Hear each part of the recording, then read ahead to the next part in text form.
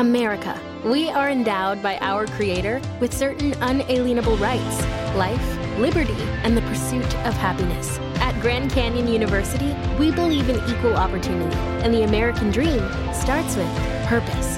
By honoring your career calling, you impact your family, your friends, and your community. The pursuit to serve others is yours. Find your purpose at Grand Canyon University. Private, Christian, affordable. Visit gcu.edu. As the #1 audio company, iHeartMedia gives you access to all. Every audience, live conversations, trusted influencers, and the insights and data you need to grow. iHeartMedia is your access company. Go to iHeartResults.com for more. My name is Ariel. I moved to the U.S. at 19. I spoke no English and I struggled finding job opportunities. Everything I have, I owe to the Adult Literacy Center and getting my high school diploma at age 22. It was an honor helping you achieve your greatness. Now you're helping others achieve theirs. It inspires me. When you graduate, they graduate. Find free and supportive adult education centers near you at finishyourdiploma.org. Brought to you by Dollar General Literacy Foundation and the Ad Council. It's The Breakfast Club, the world's most dangerous morning show. Hey! Angela Yee is kind of like the big sister that always pokes you in the forehead. That's not how it goes? That's not how anything goes. Yemi's really like a robot. One of the best DJs ever. Believe that. Charlamagne is the wild card. And I'm about to give somebody the credit they deserve for being stupid. I know that's right. What's wrong with you? Oh. Listen to The Breakfast Club weekday mornings from 6 to 10 on 106.7 The Beat. Columbus's real hip-hop and R&B.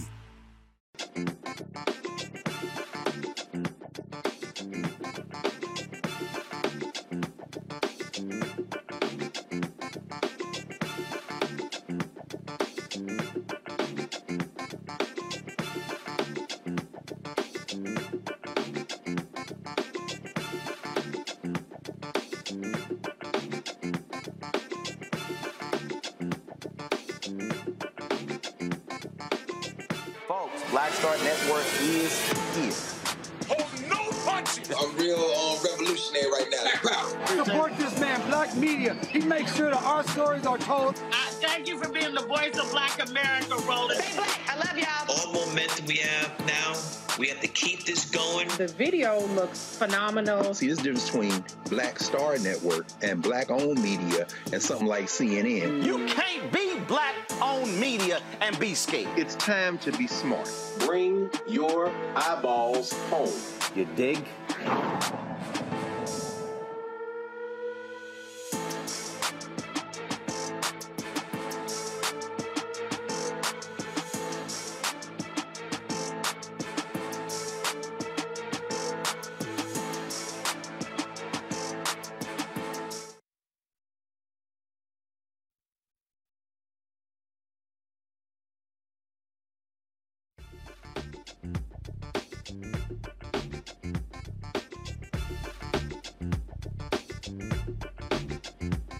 Today is Monday, October 3rd, 2022. Coming up on Roland Martin Unfiltered, streaming live on the Black Star Network. The Supreme Court started this new term today. Tuesday, the court will hear a challenge to the Historic Voting Rights Act that bars voting rules that discriminate based on race. I'll talk to two of the plaintiffs from Alabama.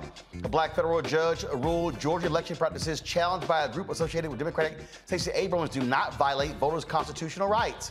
Some folks are in their feelings about Vice President Kamala Harris saying the government's Hurricane Ian relief should prioritize communities of color who've always gotten the short end of the stick when getting relief funds. We'll break it down for you because she's not lying.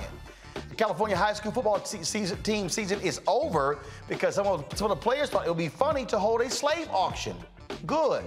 And California is the first state to ensure creative content cannot be used against the creator in a court of law, essentially rap lyrics.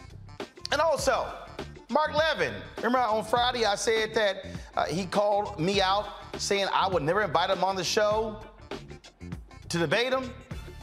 Well, being the punk he is, he hasn't responded to requests to appear on our show.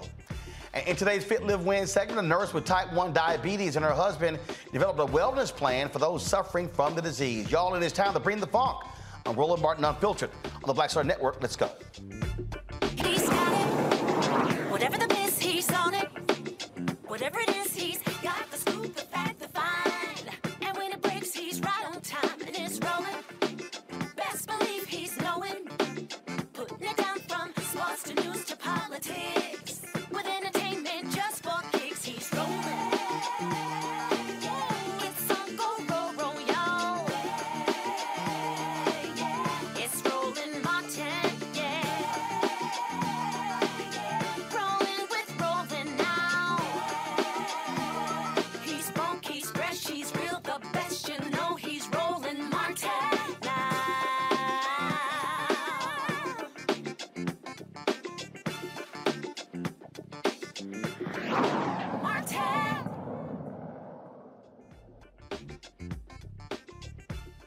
Alabama is 27% black. They should have 2 congressional seats, but the Supreme Court put a stop to that being enacted for November midterm elections. They are going to take up a challenge to the Voting Rights Act that could very well determine whether or not provide a death knell, if you will, to the 1965 Voting Rights Act. Tomorrow, they're going to hear court arguments on the constitutionality of Alabama's Republican-drawn congressional map. A lower court, again, agreed that the redrawn congressional map violated the 1965 Voting Rights Act law by having only one district where black voters make up the majority. The Supreme Court removed a provision of the Voting Rights Act that permitted the Justice Department to check election laws in states with a history of racial discrimination. The court will look at a similar voting rights case in North Carolina and also Louisiana in the upcoming weeks, where there should be, the lower courts rule there should be a second majority black district in Louisiana, and as a third African-American. Joining us now is Kadia Stone, CREST Programs Coordinator and a grassroots community organizer for the Alabama Institute for Social Justice, and Shalay Ladaude, hopefully I got that right, a crowd fellow with the Southern Coalition on Social Justice. Glad to have both of you here. So let's break this down. The crazy thing is the court's rule, well, the Supreme Court stopped it. Then it was like, oh, there's not enough time to actually redo the districts. Well, we know that's a lie. Same thing in Louisiana. And so when you look at Alabama, 27% of the state population, you look at Louisiana, a third of the state African-American as well. And what Alabama has done, the Republicans, they basically packed all the black people into one district, one congressional seat. And without the VRA, the courts will simply allow Republicans to keep doing that. And what it does is it actually lessens black voting power because you're diluting it by putting them all in one district. You are absolutely right. We should have 2 based off our state population. And right now, the black voting power in Alabama is diluted. And they basically stayed the maps because they didn't want to screw over the candidates who had already filed to run for office this upcoming term. But I say it's always the right time to do the right thing. And so now black Alabamians have to go and vote for positions that align with a map that's gerrymandered, and it dilutes our vote. And look, well, their strategy is real simple. They want to help white Republicans. And so it's called packing and cracking, you know, and Republicans love to complain about Supreme Court packing, but they got no problem packing black folks in one district to help white Republicans continue to win by diluting the strength of black voters.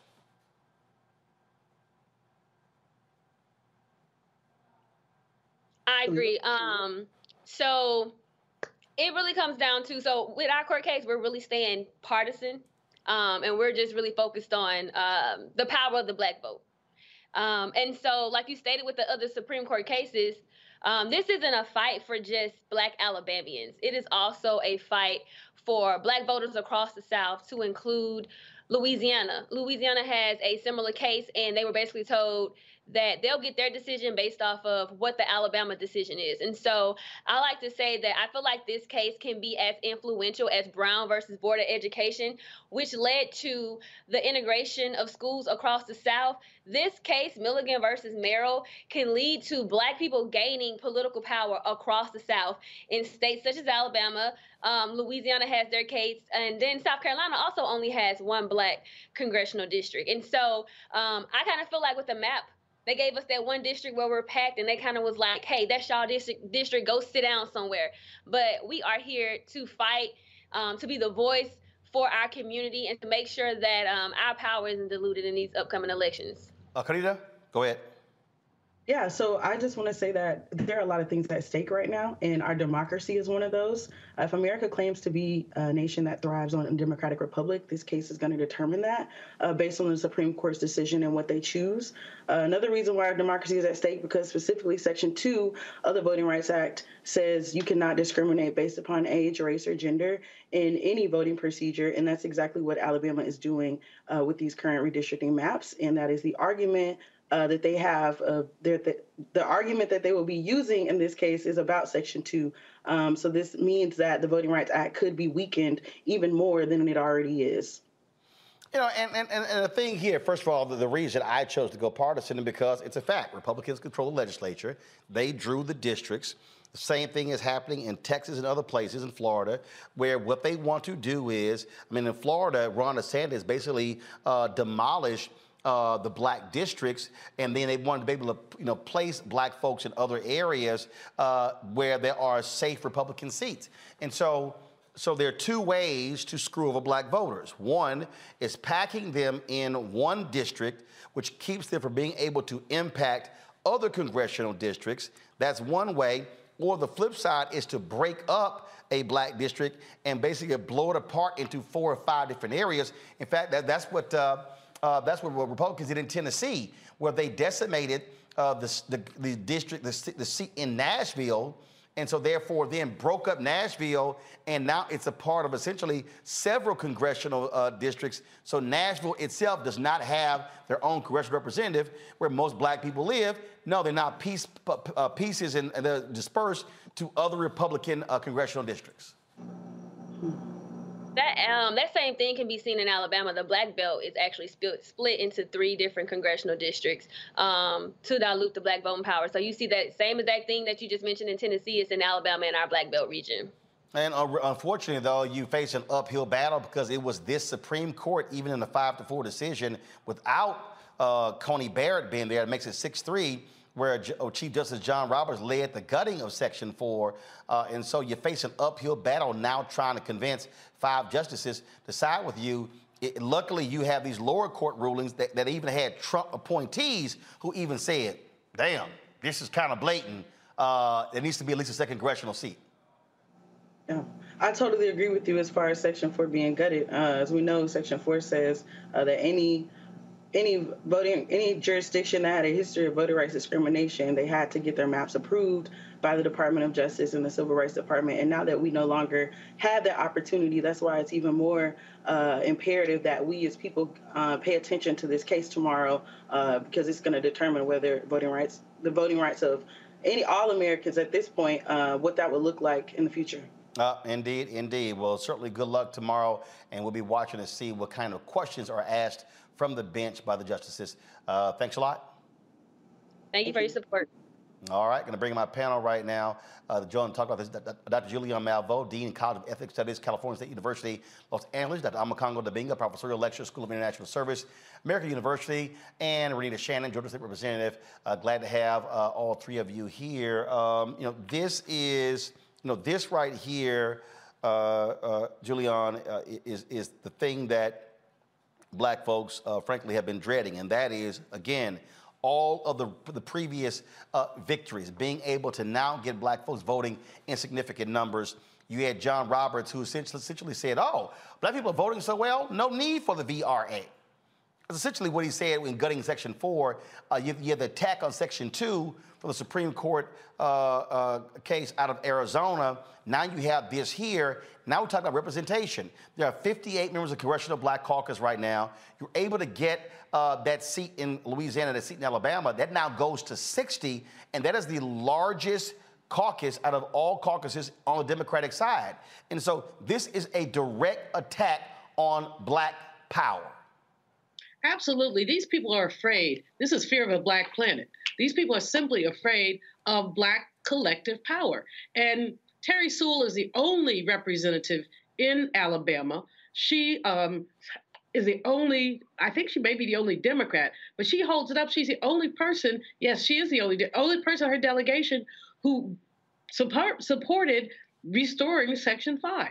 So these folks are afraid that they keep talking about democracy. That's a lie. As a young lady said in your previous segment, they keep talking about the right to vote, but unless you vote, they don't want us voting. They don't want us there. And the fact that this court is 6-3 does not bode well for us. Ketanji Brown Jackson, we love her. We're so happy that she's on the court, but she cannot make much of a difference. Where she will have power is in her dissenting opinions. If this goes down, she will be able, through dissent, to open the door for further challenges to these things that are going on. But it is disgusting, but it's where we are right now. It's simply where we are right now. Look, this is, Renita, my book, White Fear. That's what we're dealing with here. And I keep telling people, okay, why does it say how the brown of America is making white folks lose their minds? This is about power. white fear. These white folks fear another black district in Alabama, another black district in Louisiana, because they know, oh, that's going to mean 2 more Democratic seats in the House. They know that. And so they do not want additional black power. Look, in Texas, with the explosion of the Latino population, there was supposed to be essentially, Texas got several, I think it was like 4 new seats. The Republicans made like 3 of them Republican, 1 Democrat, because they didn't want those Latinos putting in Democratic members. This is about power, and they want to keep white Republicans locked in power. You're right. This is about white fear, and it is about maintaining power. We saw the same thing happen here in Georgia, where after our census, we saw almost 1 million more new people here in Georgia who were accounted for. It was mostly black and brown folks, and you saw if anybody who's paying attention to Georgia's maps and their redistricting process saw that Republicans, their party is almost all white, brought out maps that did packing and cracking. And Roland, you covered it on your show when I confronted the bill sponsor, because these maps came before my committee. He didn't even know what packing and cracking was. And so this is a well-coordinated, consistent, and funded effort across the country of Republicans doing what they can to make sure that we do not see a fully representative democracy in this country. And in Georgia, it happened from the school board level all the way up to the congressional level. So what your guest said about this being a very important case, she's absolutely right. Because here in Georgia, we have a case also. But we were told, it's too close to the elections. We're not saying that your maps are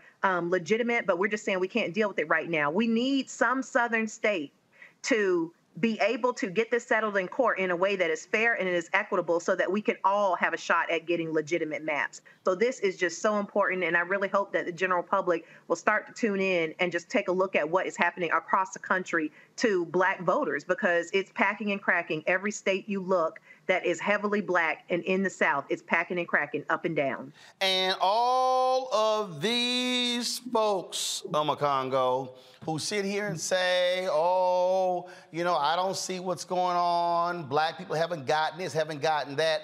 This is a direct assault on black people. This is about voting. It is about power. And so people who did not pay attention, to Schoolhouse Rock need to do so, because, look, what they're saying is we want to keep y'all disenfranchised. Your numbers have grown, but we don't want you to benefit from your numbers growing. We want you to have to be subservient to white Republicans. That's their strategy, period. Most definitely. And the thing that you said in your segment, which was really powerful, you as well as your guest, you talked about how this is a national issue that everybody needs to be paying attention to. And we know these other networks are not paying enough attention to it. And that's why this election coming up is so important, because as Chuck Schumer said, he gets 2 more senators. He's able to bring up the voting rights legislation that we've been trying to get, that Manchin and Sinema sold us out on. And these types of issues will be the direct target of that type of legislation. So really, at the end of the day, we can't just look at Alabama as an isolated case. We can't look at Georgia or Louisiana as isolated cases. These are the prime examples of what happened when those Voting Rights Act provisions got gutted. We're seeing it firsthand. And you said this pretty much every single day. You say it online, Roland, every single day. If we don't get it together now, it may be too late going into 2024. We have an opportunity to maintain the House. We have an opportunity to get control of the Senate and have a president in there who's going to fight to make sure that this is not a problem. So for anybody who's saying it doesn't matter, for anybody saying my vote, this is what we need right now. And coming in the next month or so, this might be our last chance for a while to really start to... Like many of us, you might think identity theft will never happen to you. But consider this. There's a new identity theft victim every 3 seconds in the U.S. That's over 15 million people by the end of this year, equal to the populations of New York, Los Angeles, and Chicago combined. Even worse, identity theft victims often don't even know they're victims. That's why LifeLock Identity Theft Protection alerts you to identity threats, even the ones that don't show up on a credit report, like data breaches, fraudulent bank transactions, loan and credit card applications, and crimes committed in your name. If your identity is stolen, your own dedicated LifeLock U.S.-based restoration specialist will work to fix it. LifeLock protects you in ways that you simply can't on your own. Join now and save up to 25% your first year at LifeLock.com/news. That's LifeLock.com/news to save up to 25%. Identity theft protection starts here. My name is Ariel. I moved to the U.S. at 19. I spoke no English and I struggled finding job opportunities. Everything I have, I owe to the Adult Literacy Center and getting my high school diploma at age 22. It was an honor helping you achieve your greatness. Now you're helping others achieve theirs. It inspires me. When you graduate, they graduate. Find free and supportive adult education centers near you at finishyourdiploma.org. Brought to you by Dollar General Literacy Foundation and the Ad Council. Hey, it's Zuko and Kayla from The Wake Up Call. Enjoy your podcast, but when you're done, don't forget about us. We have a radio show. We try to bring a smile to your face every morning. We also talk to some of the hottest country stars of today, and we like to share some good news with That's What I Like. Because Lord knows that's hard to find. When you're done podcasting your podcast, listen to us at 92.3 WCOL. Set your preset on your radio right now, and don't forget you can listen to us online on the iHeartRadio app. Set the record straight for our community across the entire country. This is not just about 1 or 2 or 3 states. Absolutely, absolutely. All right, folks. Hold tight 1 second. We come back on Roland Martin Unfiltered. Y'all, look. All these people, they running around, whining and complaining about Vice President Kamala Harris because she said we want to make sure there's equity in hurricane relief. These folks actually haven't read previous stories where black folks in minority communities have not gotten equitable dollars. Yeah, we got receipts. We got them. And also, we got something to say to punk-ass Bill Maher, who had the audacity on his show this for Friday to say, oh, drop Harris from the ticket because she's failed politician.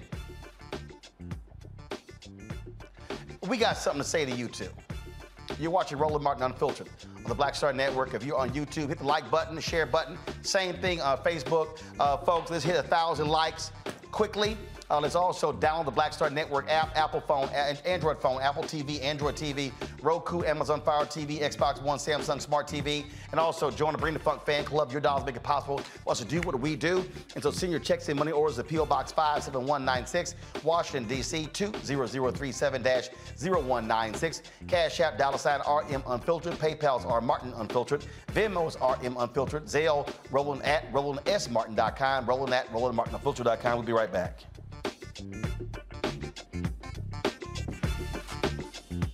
When we invest in ourselves, our glow, our vision, our vibe, we all shine. Together, we are black beyond measure. We're all impacted by the culture, whether we know it or not. From politics to music and entertainment, it's a huge part of our lives, and we're going to talk about it every day right here on The Culture with me, Faraji Muhammad, only on the Black Star Network. Pull up a chair, take your seat. The Black Tape with me, Dr. Greg Carr, here on the Black Star Network. Every week, we'll take a deeper dive into the world we're living in. Join the conversation only on the Black Star Network. When we invest in ourselves, we all shine. Together, we are black beyond measure.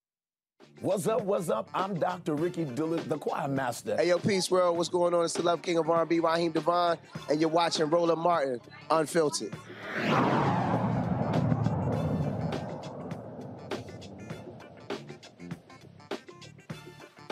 In Georgia, a black federal judge ruled against Fair Fight Action, the voting rights group founded by Georgia Democratic gubernatorial nominee Stacey Abrams.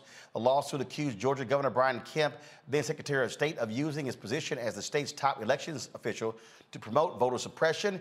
U.S. District Judge Steve Jones, an Obama appointee, ruled in favor of the state, Judge Jones found that Georgia's election practices do not violate voters' constitutional rights. Judge Jones said this about the case. Although Georgia's election system is not perfect, the challenge practices violate neither the Constitution nor the VRA. This is a voting rights case that resulted in wins and losses for all parties throughout the litigation and culminated in what is believed to have been the longest voting rights bench trial in the history of the Northern District of Georgia. And so, unfortunately, that's a loss there, Renita. This is supremely disappointing to see the decision in this case, because basically what the judge is saying is that although some of the practices that are being challenged in court by Fair Fight Stacey Abrams' group may not be the best practices, black voters have been surviving and have been able to win some elections. How disappointing is that? Let me tell the public exactly what types of things are being challenged in the lawsuit. It was things like exact match, which is a policy that was basically said if you had any part of your information that was not on your voter's card, if it was different than what was on your driver's license, that could be a reason you could not vote. Let me tell you, the day that this policy was passed in committee, the chair of the committee couldn't even get my name right, nor my colleagues who's currently running for Secretary of State in Georgia. So we know that in our community, we a lot of times will have unique names that can be difficult to spell, but my name not being Mary is not a reason that I should not be able to vote. The other thing they were challenging was that we have a policy here in Georgia where if you don't vote regularly enough, you're kicked off the voting record. And so these are things. Imagine if the state said to you, hey, you know what? You haven't been driving enough. We're going to take away your driver's license.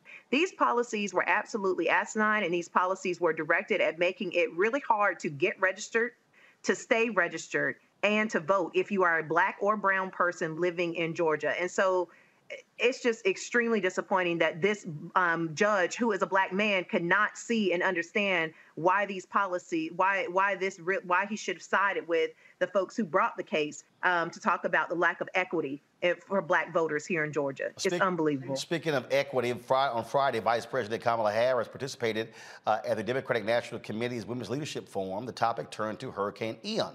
Harris described that federal relief will be based on equity and prioritize people in communities of color because people of color in low-income communities are most affected by natural disasters such as this hurricane. This is what she said, y'all. I know we are all thinking about the families in Florida, in Puerto Rico, with Fiona, and what we need to do to help them in terms of an immediate response and aid, but also what we need to do to help restore communities and build communities back up in a way that they can be resilient, not to mention adapt to these extreme weather conditions, which are part of the future. On the point that you made about disparities, you know, when I was District Attorney of San Francisco, I was elected in 2003. I started one of the first environmental justice units of any DA's office in the country focused on this issue, and in particular on the disparities, as you have described rightly, which is that it is our lowest income communities and our communities of color that are most impacted by these extreme conditions and impacted by issues that are not of their own making. And so absolutely. And so we have to address this in a way that is about giving resources based on equity, understanding that we fight for equality, but we also need to fight for equity, understanding not everyone starts out at the same place. And if we want people to be in an equal place, sometimes we have to take into account those disparities and do that work. Well, all these white conservatives all up in arms of what she said, but they're facts, and they're undeniable facts. In fact, we're going to go to a couple of guests right now who are in Georgia, in an area of Florida that's impacted, where African Americans are greatly impacted. Aletha Shapiro, she's a social, racial, and reproductive activist and organizer, and Cindy Bunyai, hopefully I pronounced that correct, Cindy, who is running for Florida Congressional 19th District. Glad to have both of you here. You heard what the vice president said. You got all these white conservatives who are upset with what she had to say, but the facts don't lie. All across the country in previous natural disasters where minority communities were impacted, a lot of the dollars did not flow to those areas. They flowed to largely white, middle class, and affluent areas. Yeah, you're 100% right. We are sitting here in Naples in a mobile home park that had flooding that was up to one man's chest, as he described it. And you can see some of the items that they lost behind us. They're completely ruined. And we saw people getting evacuated from Fort Myers and Sanibel, and that was the priority. Those wealthy areas in Southwest Florida got their needs met before these folks who are still to this day without power and without resources for their homes. And they weren't even told to evacuate here until it was too late. They found out when the water was rushing up. Yeah, they evacuated in the middle of the night, as one man told us. Aletha, so y'all are there, and you've been posting photos and videos in Naples, Florida, and people hear that and they think, oh, that's one of the affluent areas, but everybody who lives there all don't have money. Yep. Two of the communities that we were at 2 days ago, one is called Riverside Park and one is called Anthony Park. Yep.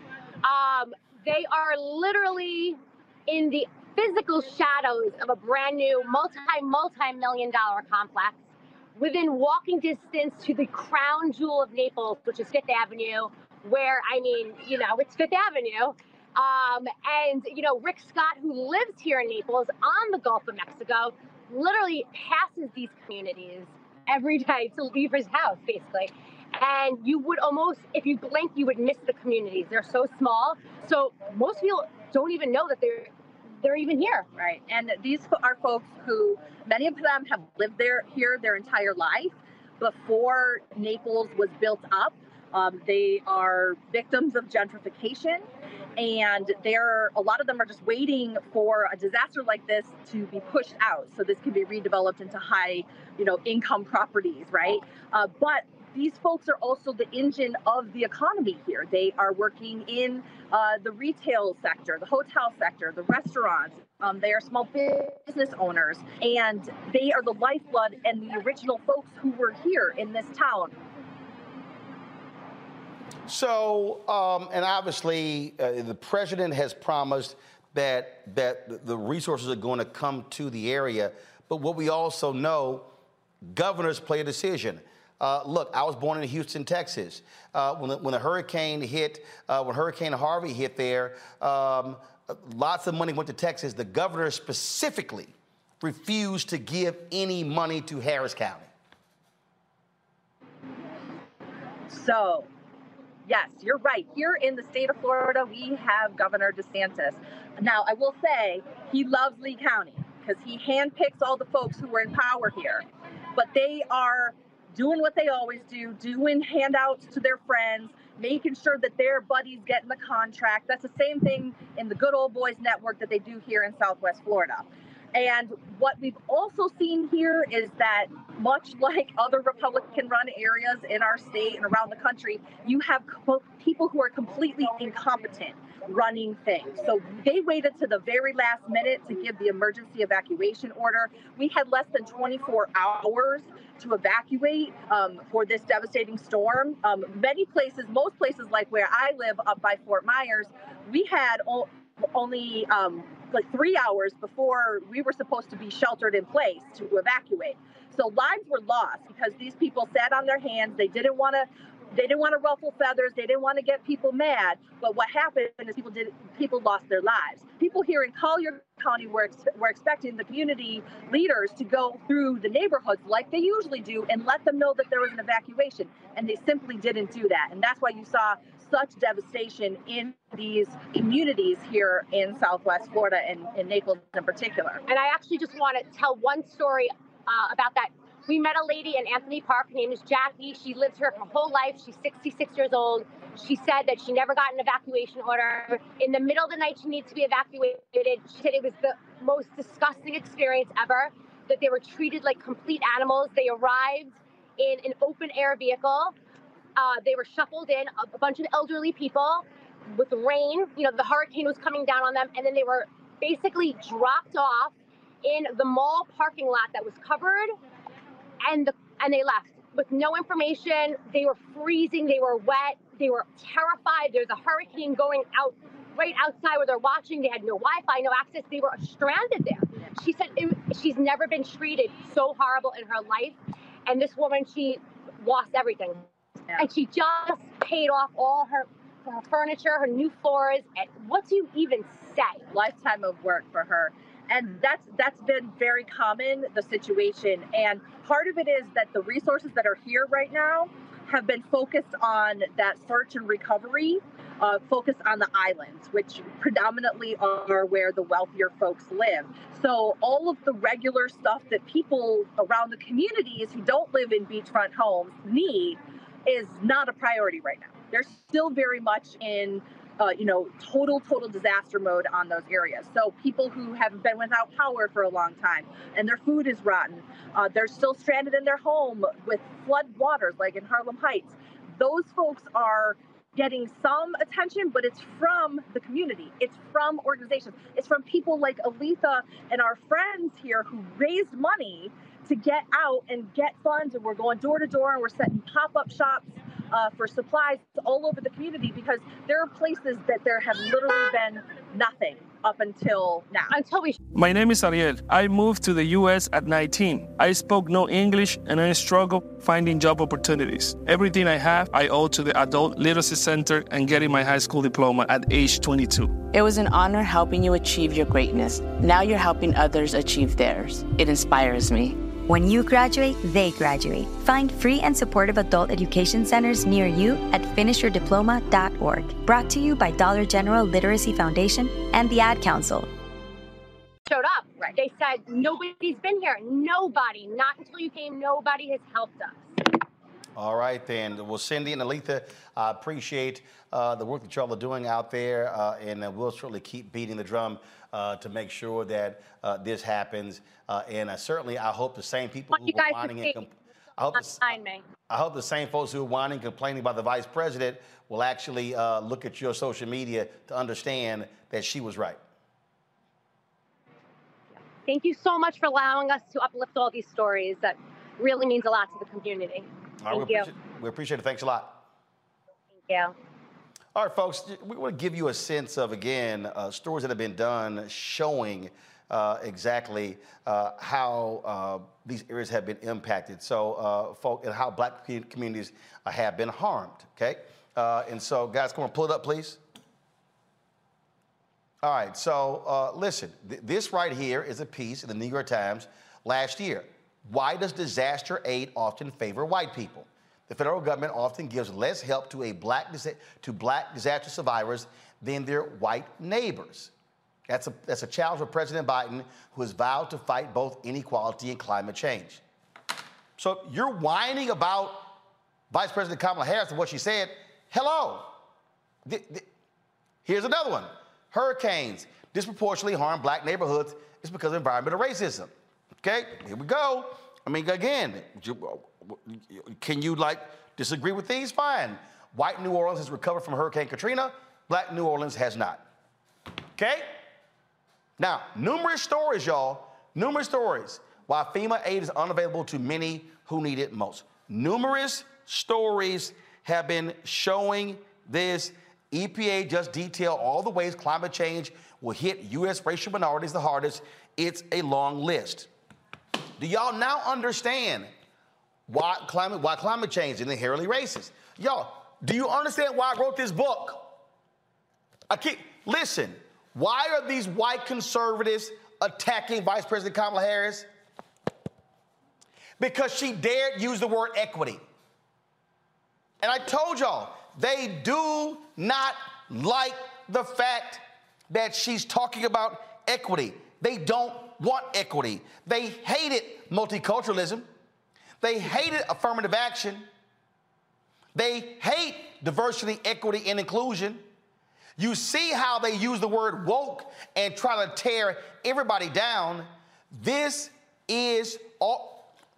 What did I tell y'all about that NPR story? And y'all got to let me know when we book those authors of the study on the show. A study was done since 2008. White folks in America are increasingly against government programs because they believe that we're getting all the money and they're losing money. Even though there are more poor white people in America than poor Black and Latino people. That's what you got going on.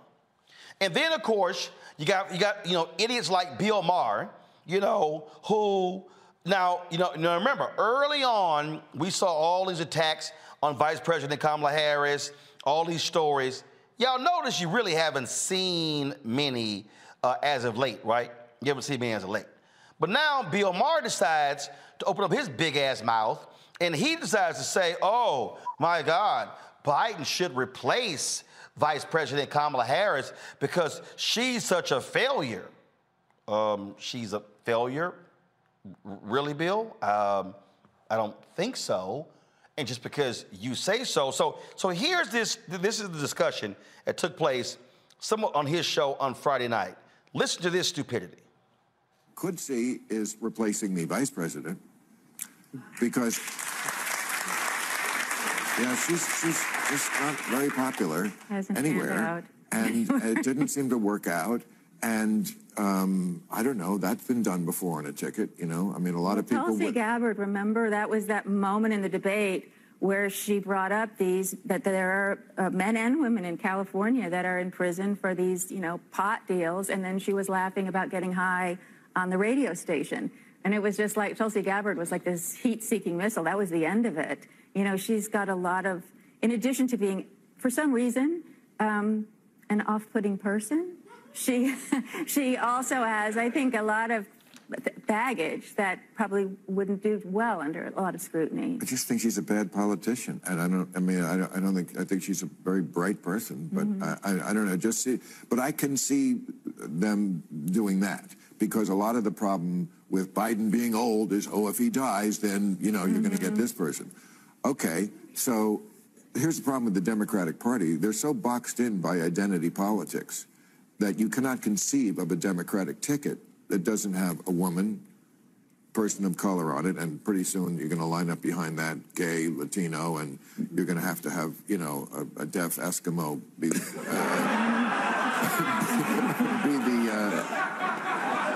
I think it's Alan. But am I right that they are boxed in by identity? Well, first of all, I see it differently in that I don't think Kamala has caught fire yet or found her footing. I think that's true. I think the polling data says that. But I don't think that she would be a weight on the ticket. What I will say is this. You talk about identity politics. Joe Biden is an example of identity politics. Joe Biden is an example of Black voters saying, we think we need to put a white guy in there. And nobody says he's an identity politics guy. Pence. How do you get Pence? You have Trump, who is not the most saintly guy in the world, needs somebody whose identity is conservative Christian. He goes and gets Pence. So politics is about identity. That's what it is. But whenever there's a person of color or a woman, we say, well, that's identity politics. It's all identity politics. You just got to put a ticket that can win. And that's I don't know. I have. All right. So I had somebody who came up to me last week at CBC, older sister, and she said, Roland, I love watching your show. I used to watch all the time, but you cuss too much. See, what I just played is the reason why I cuss. And I told her, I said, I don't cuss that much. I'm trying not to cuss. But that bullshit is why it will make you cuss. That crap right there. And Van was nice to him. Van was real nice to him. First of all, the little white woman,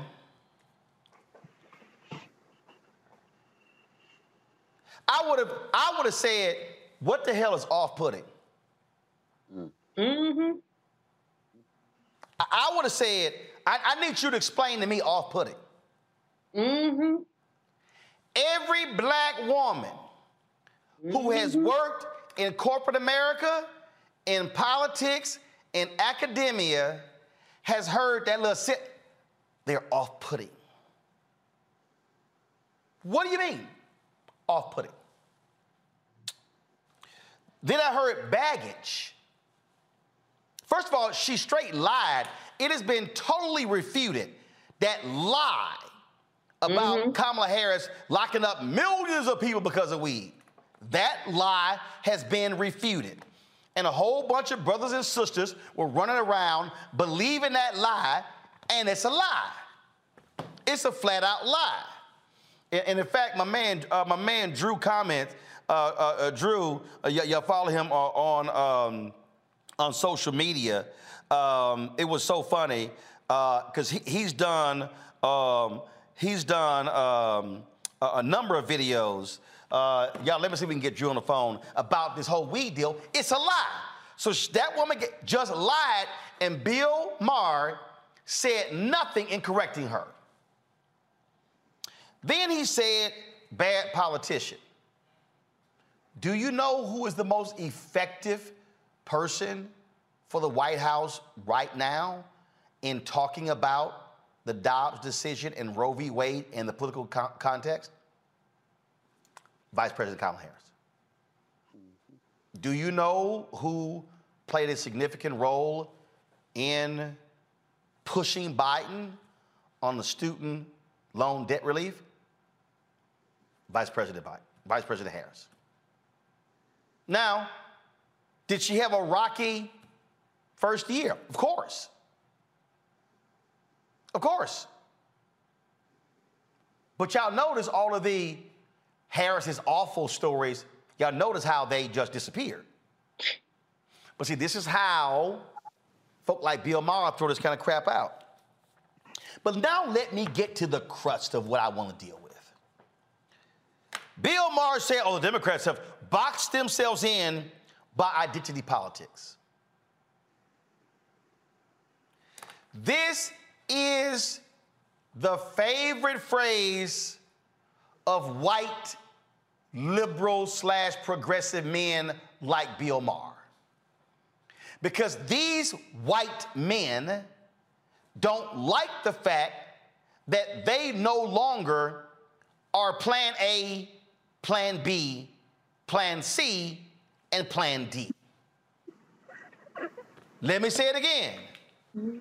White fear ain't just about white conservatives. White fear is also about white liberals, white progressives, because the operative word is white.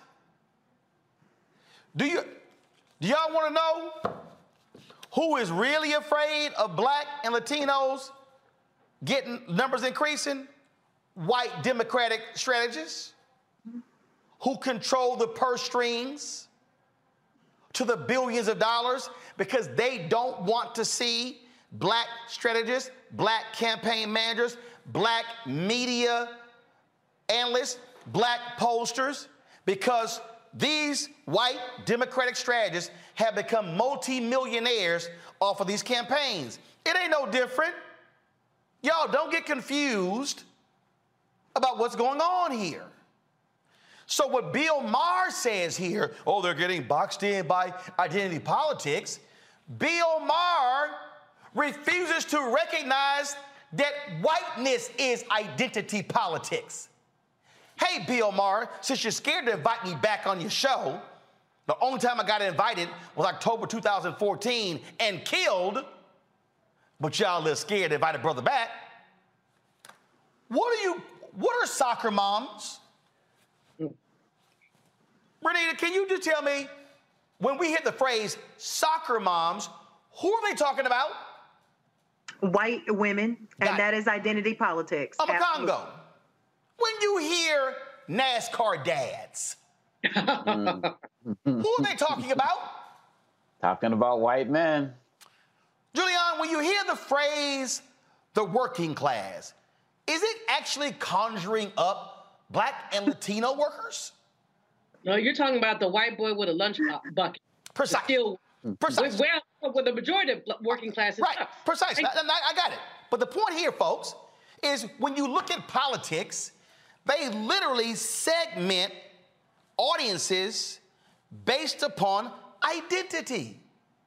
Do y'all actually think for a second they only do it when it comes to black and Latino folks? And you heard Bill Maher, well, next up, they're going to be lining up the gay and Latino, I forgot the little dismissive comment that he used. Y'all, this is what we're talking about here. Clock. And so you got to be aware of white so-called Democrats and progressives who themselves, they don't like the fact that we now get to have a voice. We now get to have a perspective. Bill Maher is one of those white men. And see, Bill Maher thinks because he slept with a lot of black women and he smoked weed with a lot of black people, he thinks he's a brother. You're not. Bill, you are a white man. You talk like a white man. You live like a white man. And you don't want to accept the reality that this is a world that is no longer being dominated by white men. White men like yourself are threatened by black people, black men, black women, Latinos, Asians. That's a fact. You don't want to own up to that. And what y'all do is y'all sit here and purposely lie on Vice President Harris, and then the stuck on stupid people who do no research, who listen to disinformation and misinformation, they run with it. Well, and see, this is why y'all get mad. Roland, why you interrupt people? Because when people come on my show and lie, I stop them. They lie, I stop them. Bill Maher should have known with all the weed he smoked that what she said about Kamala Harris, locking up all of these black and brown people because of weed, was a lie. But when you're not a real journalist and you're playing a smart media person, you're really a comedian, and there's some smart comedians, you don't have the research at hand, so you can't say, I'm sorry, that's not true.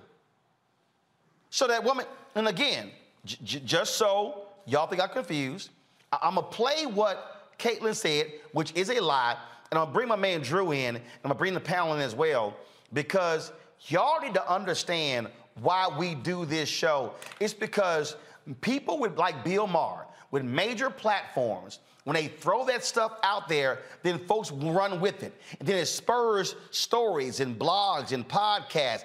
And that's how it gets built. Oh my God, Vice President Kamala Harris is so awful. She's so terrible. She should be replaced in 2024. With who, Bill? A young white guy? Hell, you complained about gays and Latinos. So Pete Buttigieg, I guess you don't pass Bill Maher's test. Oh, AG Secretary. But Sarah, sorry, you're out. What Bill Maher is essentially saying is, please, white people only apply. So let me just play again. To listen to this, I want y'all to listen to clearly what is being said here. Could see is replace.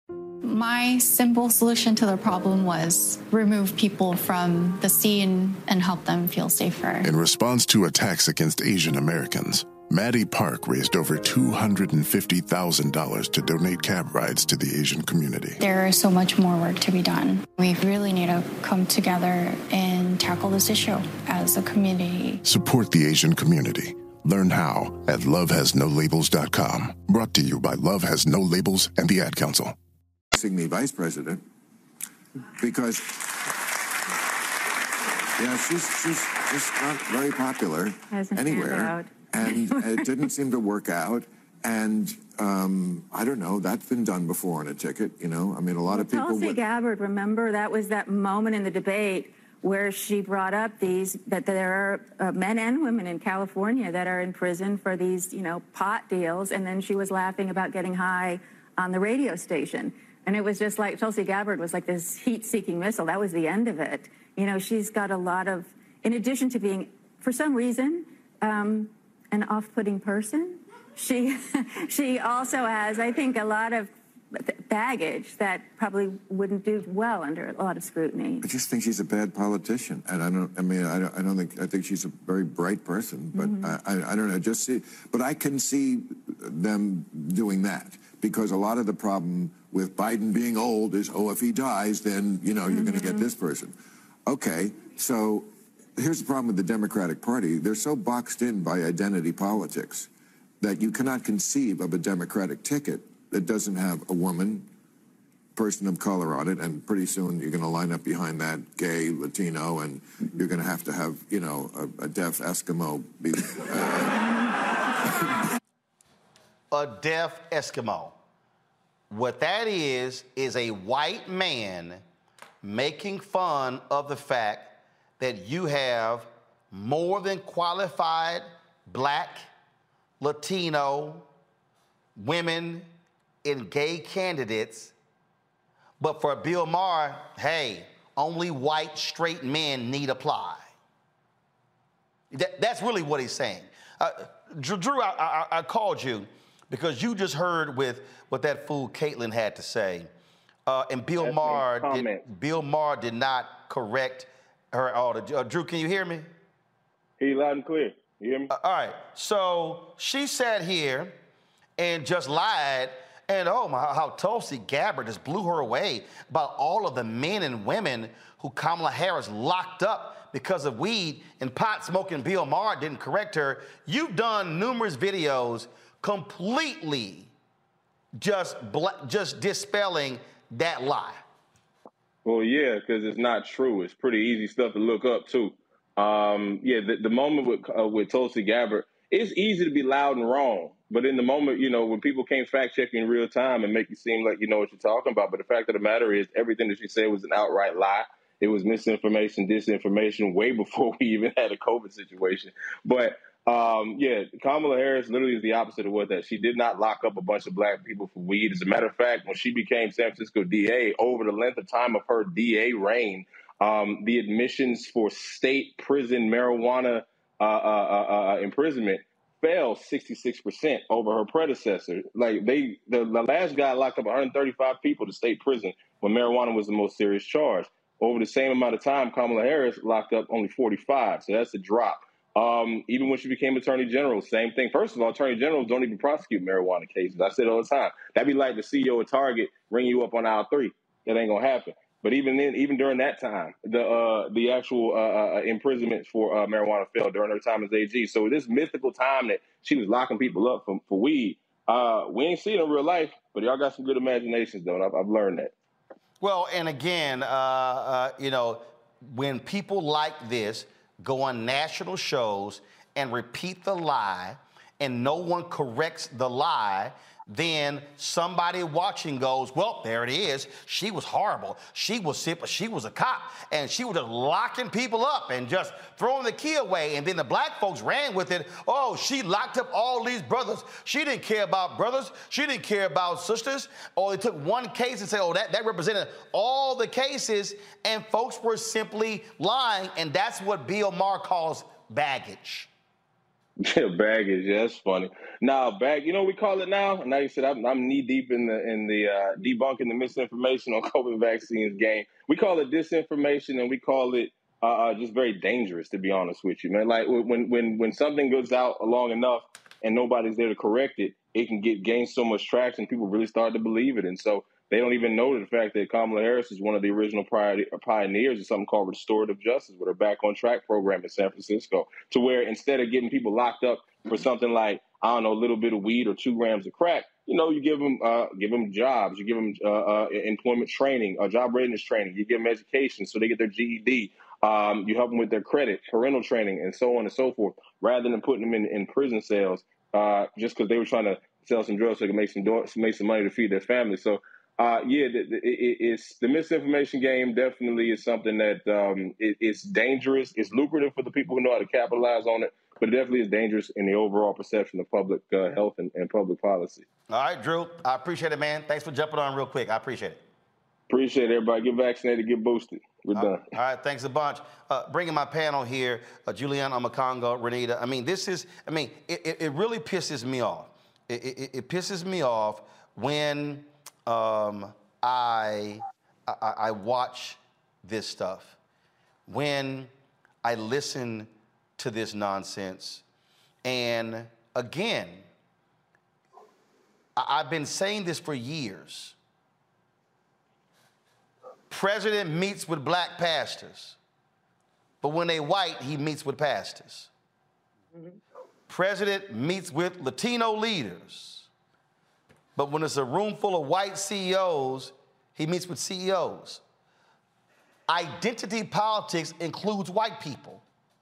But what Bill Maher chose to do is he chose to weaponize that, and then he sounds exactly like Republicans, Julian, in attacking Democrats, and what he is operating with his white, male, nationalistic view. How dare Democrats elevate women, elevate men? And what's so stupid is she literally, this is what is so stupid to me. How much of a dumbass Bill Maher. One non-white president. One in American history. One non-male vice president. Any women been vice president before? Any? So she the first female vice president, right? So you got one. Oh, Lord. The house is we might as well demolish the house. Oh, Lord. One woman got in. How dare, oh, Lord, can't call 911. That's literally what this fool is saying. Julian, go on. Well, you know, that whole segment was objectionable to me for any number of reasons. First of all, that off-putting thing. I'm supposed to be off-putting. I'm, you know, whatever. I can be a little bit much. But off-putting, I mean, that's a bit much to say. I mean, it's a generic, I'm not comfortable with black women. That's really what's being said. That's all that is. Black women. Then that little, Bill Maher is supposed to be some kind of a, okay, I'm a curse since you don't anymore, half-assed comedian. He's supposed to be a comedian, but nothing he said was funny. The whole notion of a deaf Eskimo, that's demeaning to differently abled people, is demeaning to a minority group in this country, people who represent one of our largest states. I mean, that bit is not funny. It simply is not funny. But he seems to get, he is pushing all the identity politics buttons for white people. He's a white boy, like you said, slept with enough black women that he thinks that racial identity rubs off. In bed, it does not. But the whole thing just was objectionable to me. I just sort of sat here seething, saying, and I used to like Bill Maher, but that was just some stupid ass nonsense. Excuse my cursing. The thing here, Omekongo, again, we know who his audience is. And again, when I talk about white fear, how the browning of America is making white folks lose their minds, we've got to stop acting like, oh, it's just those white Republicans. No, there are white Democrats, white progressives. Oh, they're in Hollywood. They're in corporate America. They can't stand the fact that they now have to post jobs. They can't stand the fact that in some cases they gonna have some black bosses. And oh, hell no, don't let me have a Latino boss. We are seeing this. Whiteness has always defined America, and what they don't like, when one gets in, it's like, damn, the whole world is going to pot. So, and if I was on the show, I would say, okay, Bill, since you criticize having a woman and having a black Latino, well, fine. Who your top three choices? He probably would have named 3 white men, 3 white straight men. Go ahead, Omekongo. Well, I think you've been talking a lot about your book tonight, and one of the things you lay out in the book is you talk about the fact that there's a history-long trajectory of white people feeling like, okay, we've done enough for you. And an example you gave in the book was of the Tilden Hayes Compromise. When people saw all of the gains coming out of Reconstruction and going into 1877 when they pulled the federal troops out of the South, and that ushered in Jim Crow, a lot of that had to do with the fact that, well, you guys have gotten enough. And we see that now. I think the difference, a lot of us used to like Bill Maher. And so Dr. Malveaux was saying, we started to see a difference after Obama got in office. The mindset started to change. You talk about it in your book when you talk about Dr. King going to Chicago and realizing that that was probably one of the most racist cities he's ever been in because people who were, in Chicago weren't as progressive as people thought that they were. And so really at the end of the day, Bill Maher is in line with that. The fact of the matter is he says that Vice President Harris is not a good politician. Excuse me, she was a senator in a state that's not majority black. So what is he talking about really at the end of the day? And the role of the vice president is to put out the agenda of the president. So she's doing exactly what she's supposed to be doing and more because she's been more vocal in her role than Biden was when he was under Obama as relates to speaking out heavily about these social justice issues. And she's definitely more vocal than Mike Pence was. So really at the end of the day, this dude is mad, he's angry, and he's really just sees black women in a particular light and is not ready for them to actually have real power and to manifest itself. And Van Jones, you should have challenged him on his points as well. Well, and Renee, that particular point that Omekongo makes there in terms of how often she's been out there, that is the point. One of the reasons people trash her is because she's been more public and more vocal than any previous vice president. And so she has a larger target. Most VPs out of sight, out of mind. Biden was, Pence was, we could keep going back, Gore was. And so Biden has provided her a much larger platform. I mean, look, Saturday night at the Congressional Black Caucus Foundation dinner, she spoke and he spoke. I have attended the CBCF Phoenix Awards dinner for years. Julian, you have as well. I cannot remember ever where the president spoke and his vice president spoke before him. Now, people can say, well, that's because she's a black female. Okay, but he could have easily said, you the VP, sit down there, you can attend, but I'm speaking. No, he shares the stage. That's a part of this whole deal. But again, folk like Bill Maher, like a lot of white men, there they go. They picked that black woman up there, and oh my gosh, she's horrible. We need to replace her. No, it's exactly like you said. And the reality is most people cannot even remember the name of previous vice presidents. You know why? Because all they have done is pretty much been in place in case something happens to the president. She has been more active, and that is why people do know her name. But to your point, Bill Maher just makes a case of something that I always say, which is racism is bipartisan. And people need to realize that there is a segment of white people within the Democratic Party who also have a fear of replacement theory, just like white conservatives do. And they are thinking about replacement theory of black folks becoming the posters, the strategists, and almost exclusively the candidates. But the DNC can listen to Bill Maher if they want to, but they will be learning some uncomfortable lessons because we have seen ticket after ticket where you put up two white straight men and Democrats lose. So what people like Bill Maher have to realize is that this is a black party.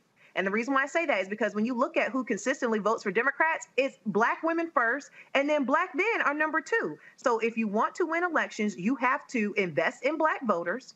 You have to have black candidates who will speak to black issues in order to get what is the majority of your base energized and ready to go and ready to vote. And until the Democratic Party does that, we will be losing elections. And damn, for Bill Maher, oh my, it's so sad when people might want to see themselves reflected in political office. But see, for him, he's upset because he sees what's coming. And that's fewer white men being in control. That's a fact, Bill, whether you want to accept it or not. Folks, got to go to a break. We come back, more on Roland Martin Unfiltered, the Black Star Network, including our Black and Missing.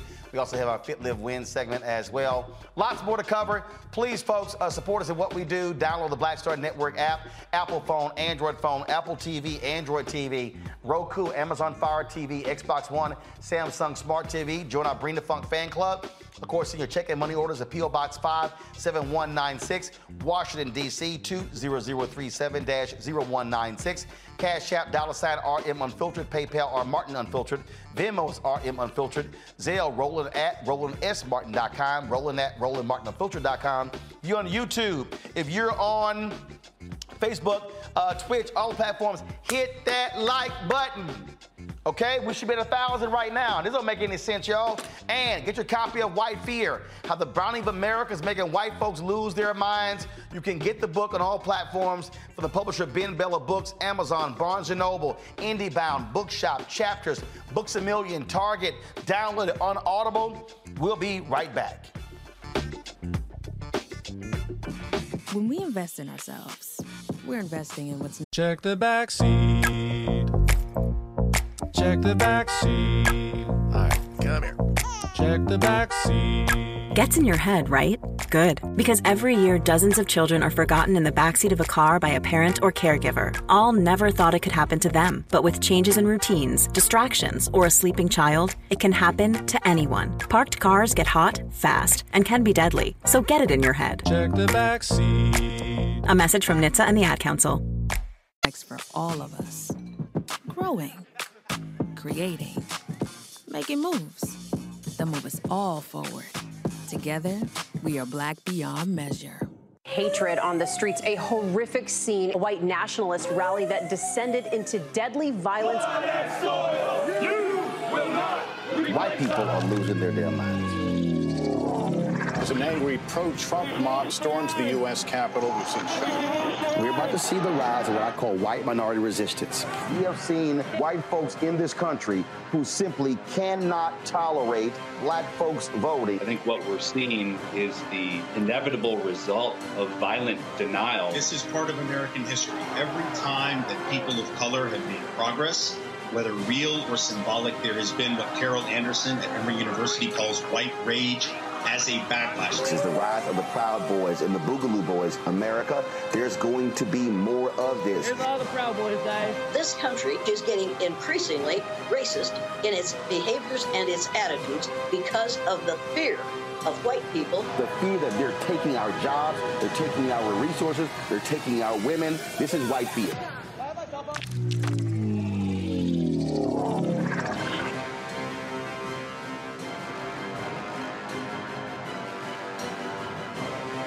When we invest in ourselves, we all shine. Together, we are Black beyond measure. Don't you think it's time to get wealthy?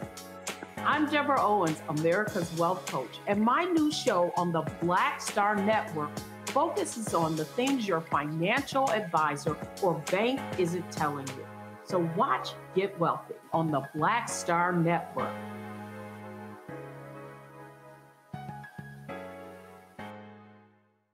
Hi, I'm Vivian Green. Hi, this is Essence Atkins. Hey everybody, this is your man Fred Hammond, and you're watching Roland Martin, my man, Unfiltered.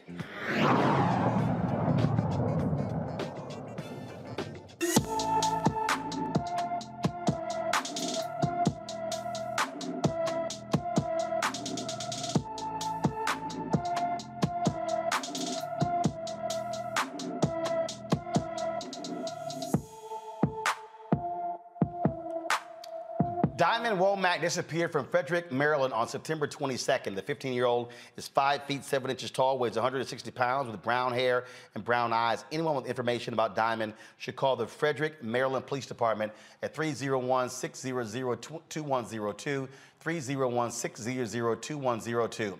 Folks, in California, a high school football team season gets canceled after a video of some players conducting a slave auction goes viral. Watch this.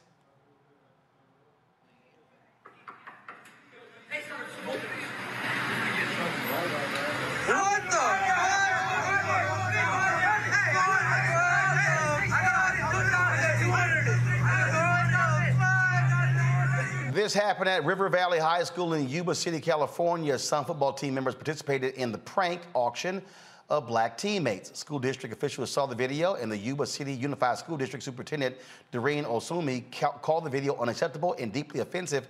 Osumi released the following statement following discussions with the students who were involved in the unfortunate and extremely distressing incident at River Valley High School.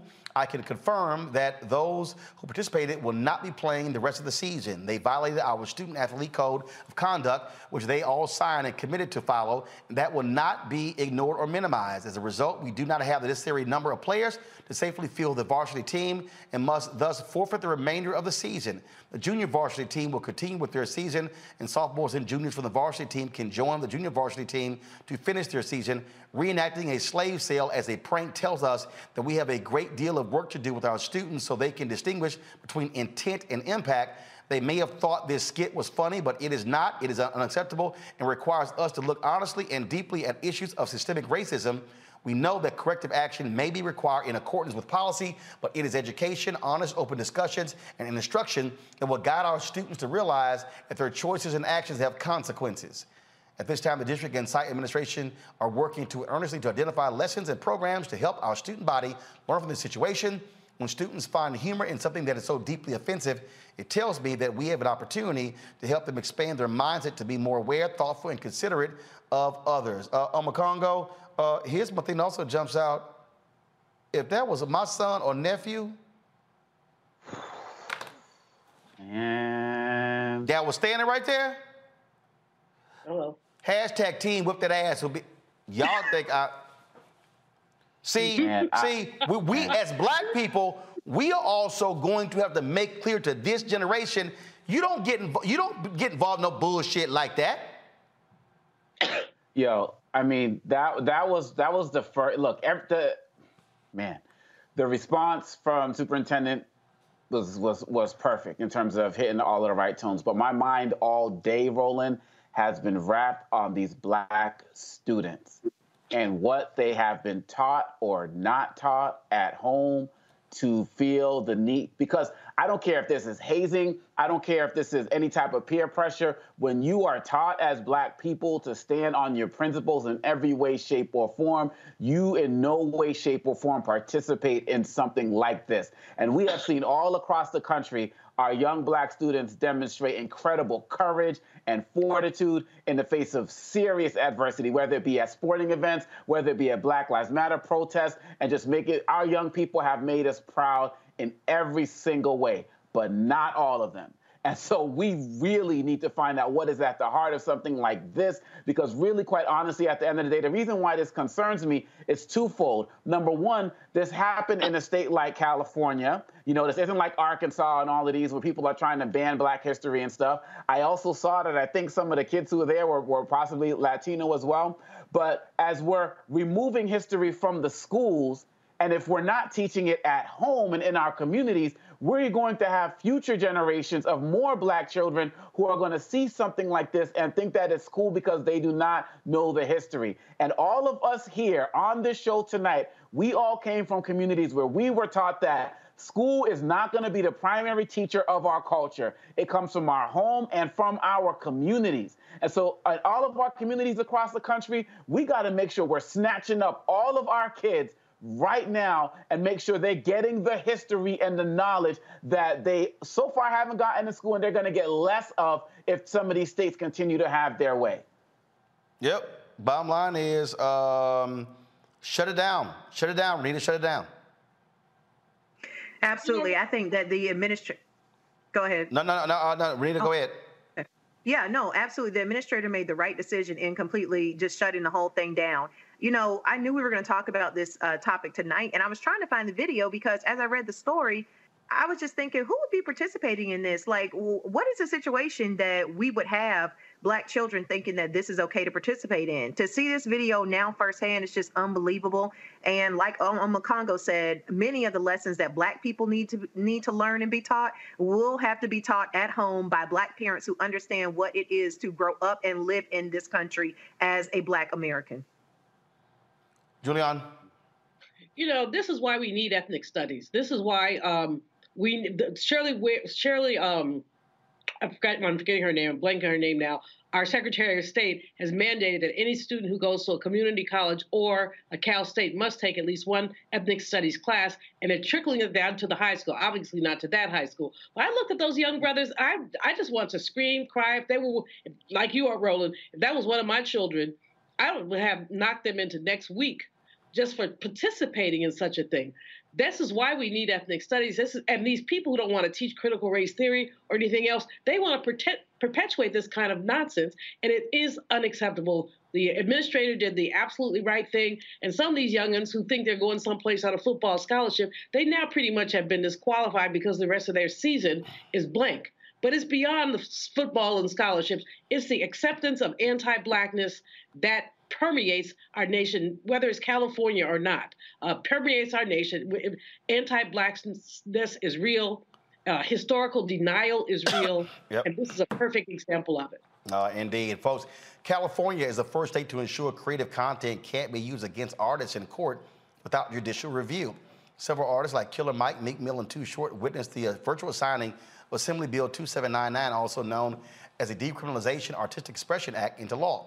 Prosecutors have used lyrics against artists in several recent high-profile cases, including the May RICO sweep that landed Young Thug, Gunna, and several of their associates in jail. The prosecuting district attorney has maintained that their references to drugs, weapons, and violence are evidence of gang activity. California's new law advocates continue pushing for federal legislation, the Restoring Artistic Protection Act. This is a huge deal, Renita. Like I say, it's being used there in Georgia, but other folks are saying this should be law all across the country. Absolutely. And I'm glad to see that California is taking this first step, because what you tend to see is the law is applied in a very racist way. You brought up how, the local prosecutor here, Fani Willis, who's also trying to prosecute Trump for election meddling, also recently indicted YSL and said their rap lyrics were a lot of the evidence that was presented as to why she believed they had committed crimes. But here's the thing that I always think about. There is in it, you almost see this against Black rappers, and we have seen this even since the 80s, where rap lyrics are taken as evidence, but you never see this applied to the white boys. If you Google gore metal or death metal, you will find a genre of music that basically talks about in detail horrific killings of folks and supports cannibalism and all kinds of just gross details that really sound like people who have actually murdered people in the way that they are describing these murders. And these folks are never prosecuted. So this is just one of those things where it's like anti-Blackness in this country is so high that even things that are historically a part of our culture, which is hip hop, you can see prosecuted pretty much just for it being a part of the culture. Congo. Look, as a rapper myself, I wouldn't want people using my lyrics. I remixed a Biggie song, and I started out as I sit back, relax, read a book, watch the press. I think about the world leaders that I'd like to X. Like, I don't want people coming at me and saying I was trying to assassinate folks. These are just songs. And going off of what Renita is saying, my thoughts are twofold.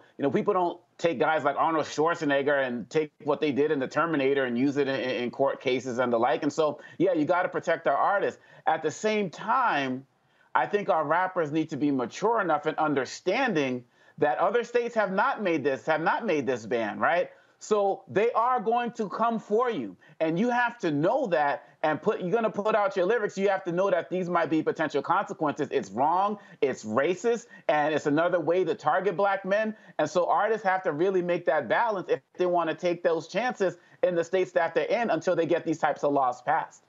All right, folks. You know what? Let me do this here. Let me go to a break. We come back. Y'all, I love driving white conservatives crazy.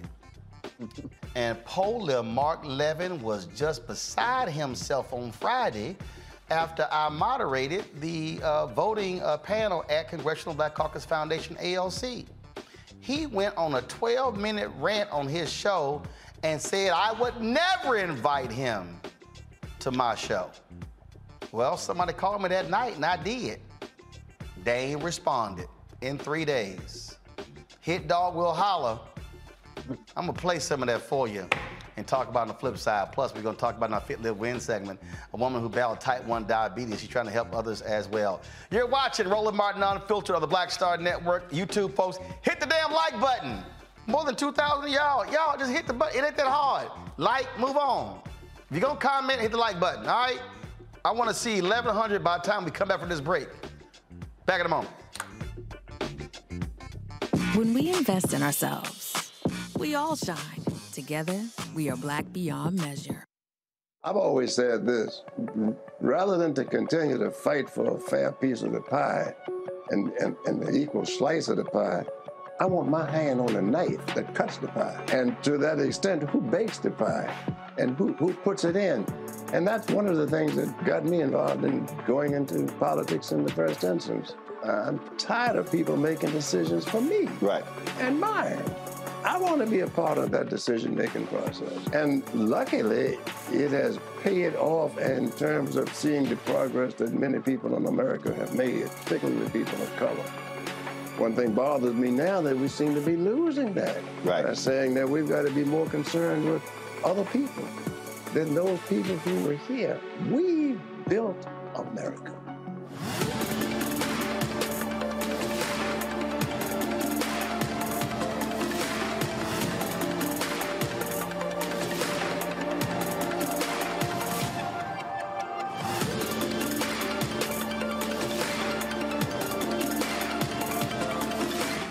When we invest in ourselves, we're investing in what's next for all of us.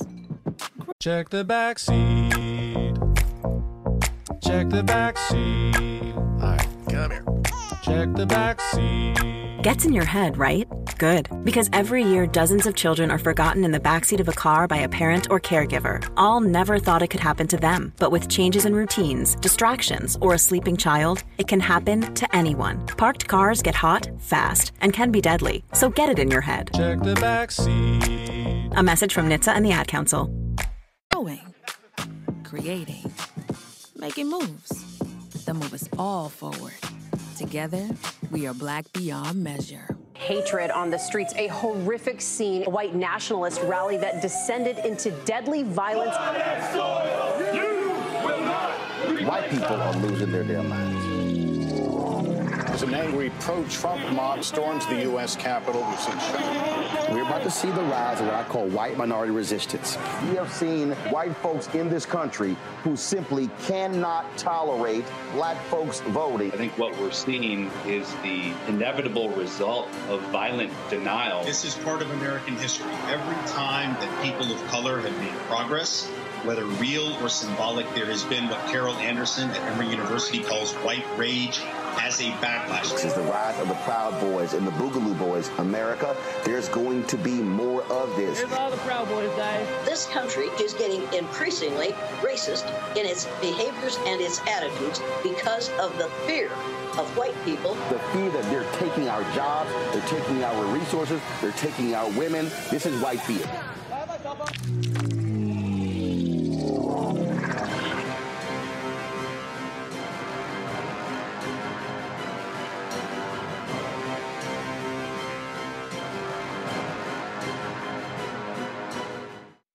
Hey, I'm Donnie Simpson. Hi, I'm Eric Nolan. I'm Shantae Moore. Hi, my name is Latoya Luckett, and you're watching Roland Martin Unfiltered.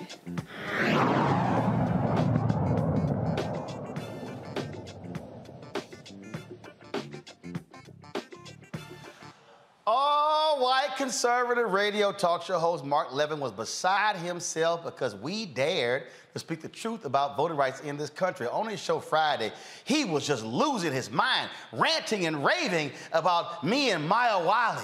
Listen to this fool. So the party that believes in democracy doesn't even care or comprehend that we're not a democracy, that we're a republic, a constitutional republic. Not a democracy.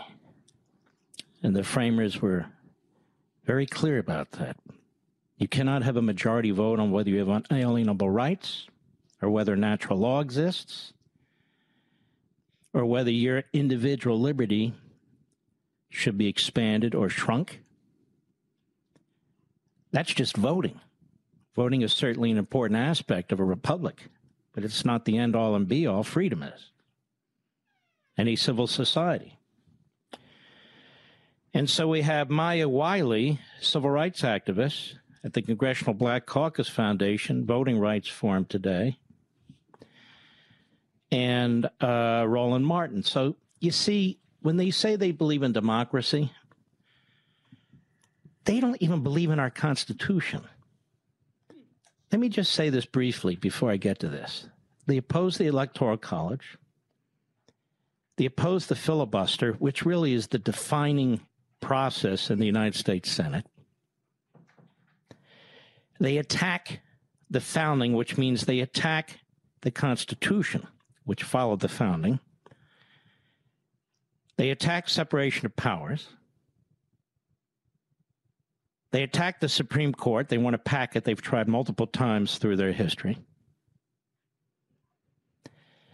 They do not believe in this system. They wanted to pass a national voting system that would have violated at least 3 provisions of the Constitution. And this is what I'm talking about. They do not believe in freedom of speech, certainly not yours. They do not believe in the free exercise of religion, as they try and not only exclude it from the public square, but exclude it, period, depending on if you want to bake. I can't listen to. They don't believe in the founding. Slavery. Sorry, Mark. We don't believe in slavery. Excuse us that we don't just exalt the slave-holding founders. Excuse us if we ain't all hyped about the 3-5 compromise. They don't believe in religion. Mark, black folks more religious than y'all. Hell, we had to believe in Jesus just to deal with you Jim Crow racists. He going on and on and on about they don't believe in this and oh, we not a democracy, we a republic. They don't believe in the Constitution. Mark, why did we have the 13th, 14th, and 15th Amendments? Why was the Civil Rights Act of 64 passed and the Voting Rights Act of 65 passed and the Fair Housing Act of 68 passed? Because y'all wouldn't believe in the same damn Constitution your ass say you love. If we were to believe that that document meant everything in the world, guess what? Then we wouldn't have had to add new laws. And the new laws were passed to force white folks to enforce the very law that had already been passed. And had we been treated equal, there wouldn't be no need for the 13th, 14th, 15th Amendment. So I love it when these fools say, oh my God, they don't believe it. What did Dr. King say? Be true to what you put on paper. The thrust of the Black Freedom Movement was to force y'all to abide by that very Constitution y'all say y'all love. That was the point. So I just get a kick out of these folks who lie to their audience. Oh my God, they don't believe in these things they don't believe in this. Hell, black people believe more in the Constitution and the government than many of you white conservatives do. Because clearly, y'all damn sure don't believe in law and order after January 6th. Oh, you want to go there, huh? Surely you don't believe in everybody has a right to vote because y'all wouldn't be using all of your voter suppression tactics. Surely you don't, because you said, oh, no, we all believe in the right to vote. Really? How? Because you're stopping others from doing so. Nice try, man. Nice. They don't believe in the First Amendment. Oh, so now you care about the First Amendment? Because y'all always skip that one to go to the second. Just play by 60 seconds more of this fool. Get cake for a certain ceremony. You don't have the right to make that decision. Or if you're a religious institution, you don't have a right to say that this club cannot be here because its foundational principles conflict with the entire purpose of the university. And you go on and on and on. They do not believe in your Second Amendment rights, the right to bear arms. In many cases, they do not believe. They do not believe in due process rights. They do not believe in probable cause in many cases as they continue to surveil citizens and collect data about you.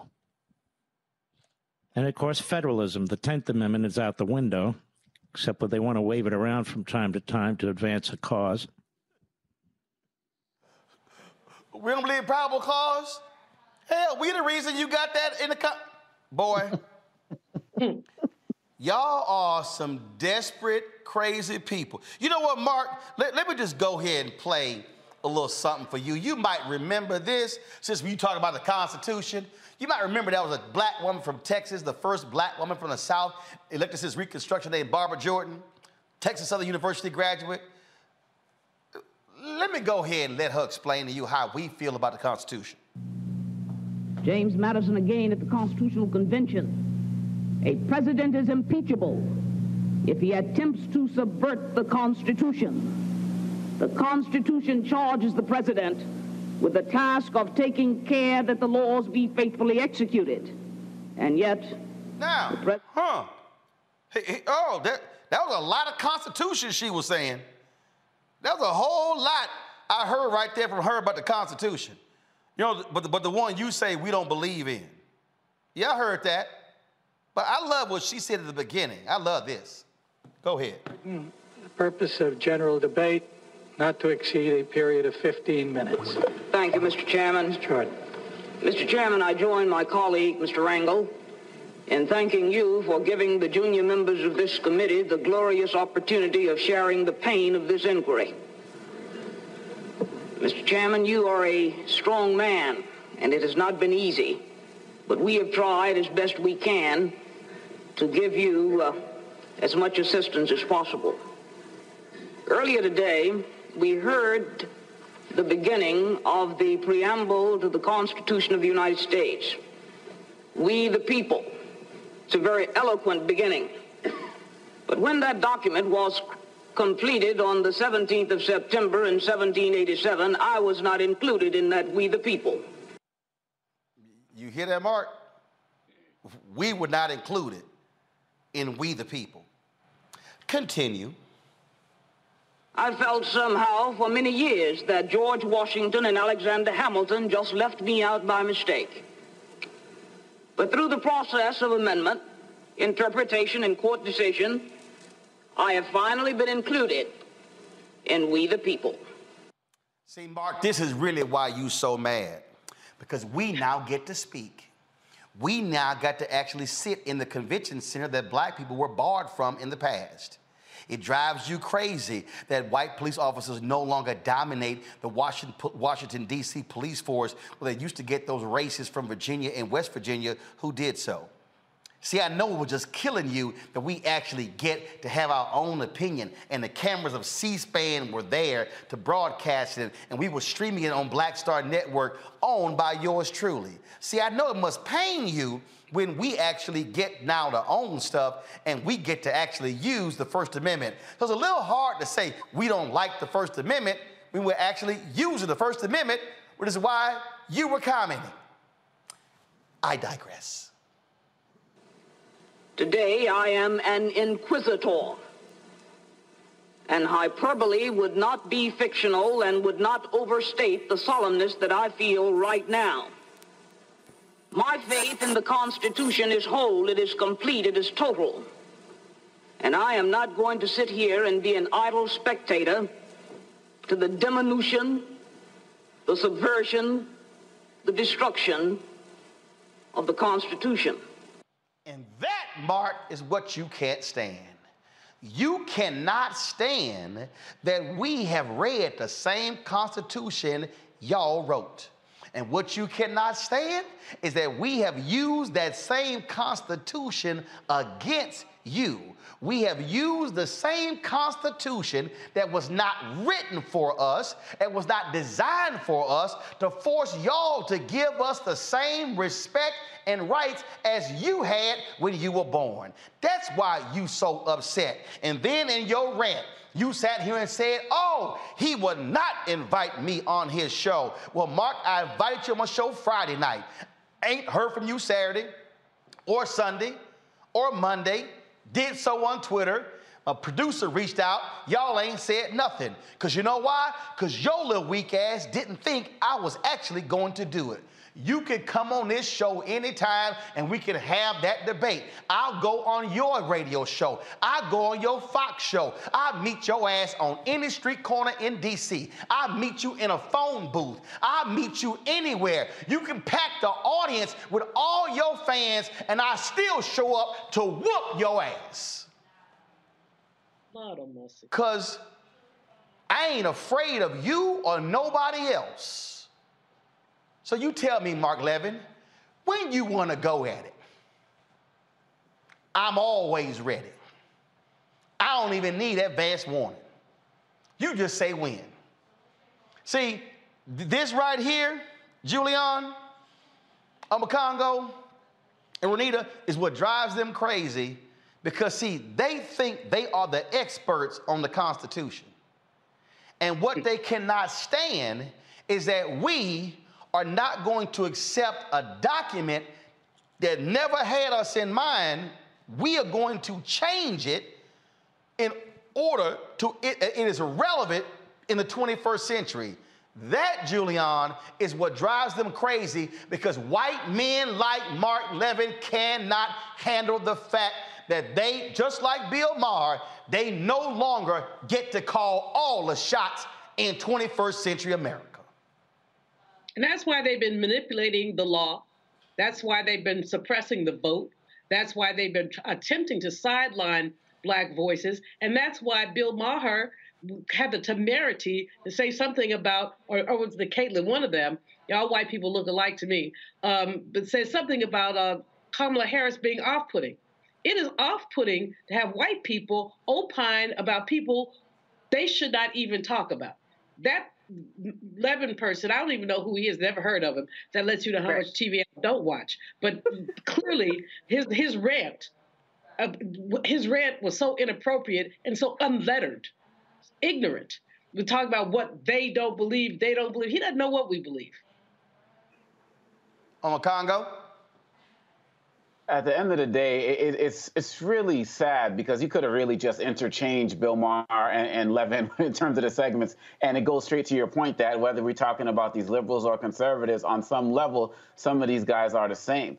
And not only, Roland, have we fought to improve this country in every way, shape, or form in terms of making it as good as it's promised, we've also fought to improve it for everybody else. There's not a single right that we have earned in this country, that we have fought for in this country, that has not applied to everybody else. When you talk about things like the 14th Amendment, when you talk about policies that have started to exist like affirmative action that have benefited white women more than anybody else, anything that we've ever gained in this country out of our hard sweat, blood, and tears, we've never just kept for ourselves. People are always talking about this concern about, well, people are concerned about Black people becoming part of the majority because they're afraid we're going to do to white people what they did to us. That's not in our nature to do. I mean, when these white men went to fight for the Civil War, there were a lot of Black men left at home with these white women. Was there massive slaughters and destruction going on all over these plantations? The Black women just uprise and start trying to kill as many Black women as possible who are left behind? That's not in our nature to do that. It's not in our nature to be evil and violent, but it is in our nature to fight for justice and to fight for what's right and to make this country as good as it's promised for everybody. And so,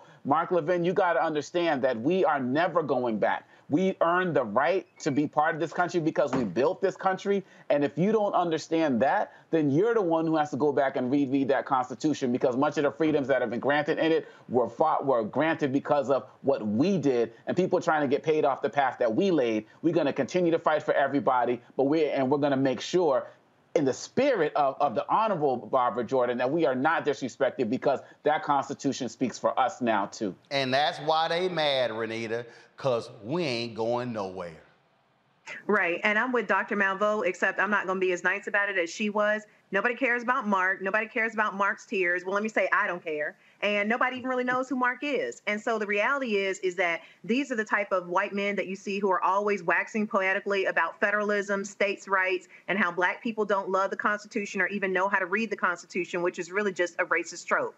No, the Constitution is not black people's Bible, but actually we've done a better job of adhering to the Constitution because I didn't see black people show up to the Capitol and try to burn it down and also try to overthrow the government just because their candidate of choice did not win. The reality is that white men like him are freaking out because they are understanding that they are not the only people who will have a voice in this country, and they will not automatically just be in charge of everything. And they love democracy until it means that they can no longer be in charge. So bye, Mark. Nobody cares. Well, it's like I told Richard Spencer this when I debated that white supremacist on TV One.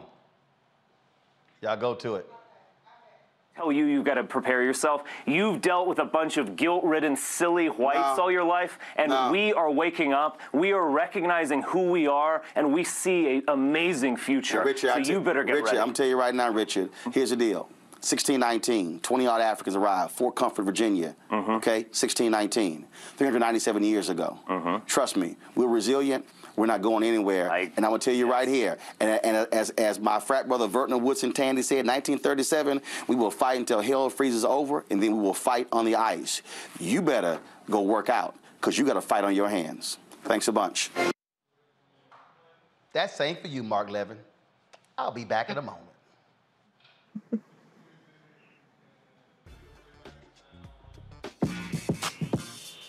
When we invest in ourselves, our glow, our vision, our vibe, we all shine.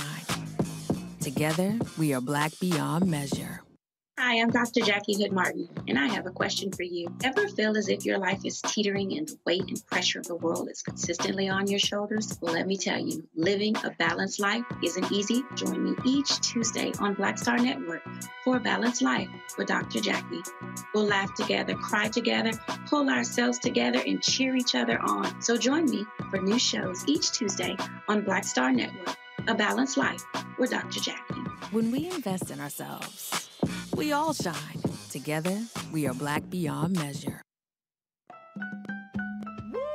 We're all impacted by the culture, whether we know it or not. From politics to music and entertainment, it's a huge part of our lives, and we're going to talk about it every day right here on The Culture with me, Faraji Muhammad, only on the Black Star Network.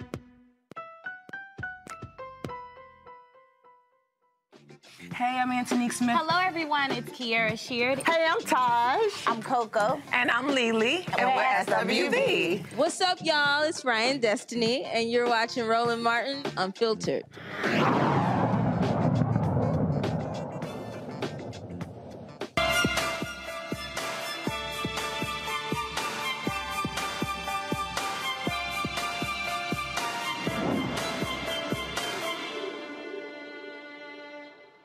She's bad on type 1 diabetes all her life. Now, Marquita Butler wants to help others. She and her husband have developed a customized fitness and dietary plan for those who have diabetes to reach their health goals.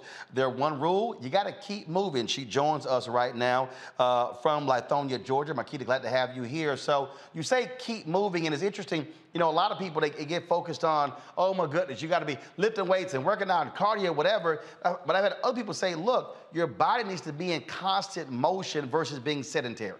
Is that what you're saying? Correct, for sure.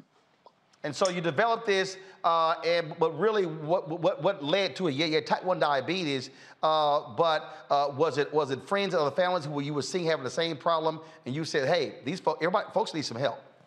I'm also a registered nurse, so I take care of these patients on a daily basis.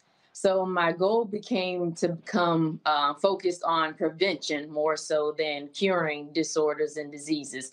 Because once you get to the phase of being diagnosed, it's very hard to be cured. So the main thing is you want to live with it and be able to live a healthiest possible life.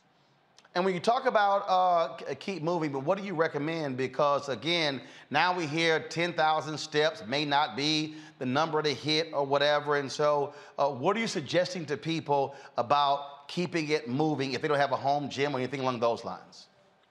Find something that's fun for you. You know, get out with the kids, go skating, play basketball, play football, run around the neighborhood, fly a kite. You know, just get that body in motion. That's the main thing. And whatever it is that resonates with you, then stay focused on that.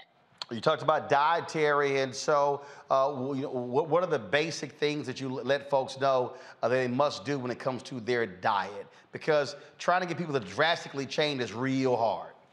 Yeah, that's very hard. So the main thing is getting adequate water intake. That is the key thing. And the other thing is adding fruits and vegetables to your diet on a daily basis. So whatever it is, I tell people, whatever you normally eat, maybe just cut it in half and then add a salad on the side, add a piece of fruit, and you'll notice a huge difference. You know, instead of having 4 pieces of fried chicken, you do 2, and then you have a salad and some fruit on the side. You know, just trying to find a way to balance it out. You're there in Georgia, so Renita, I'll start with you. A question for Marquita.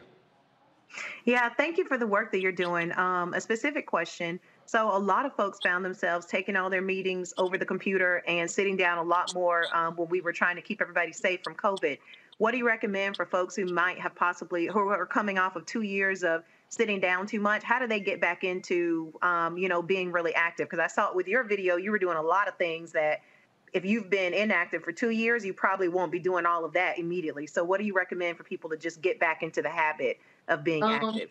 People are very,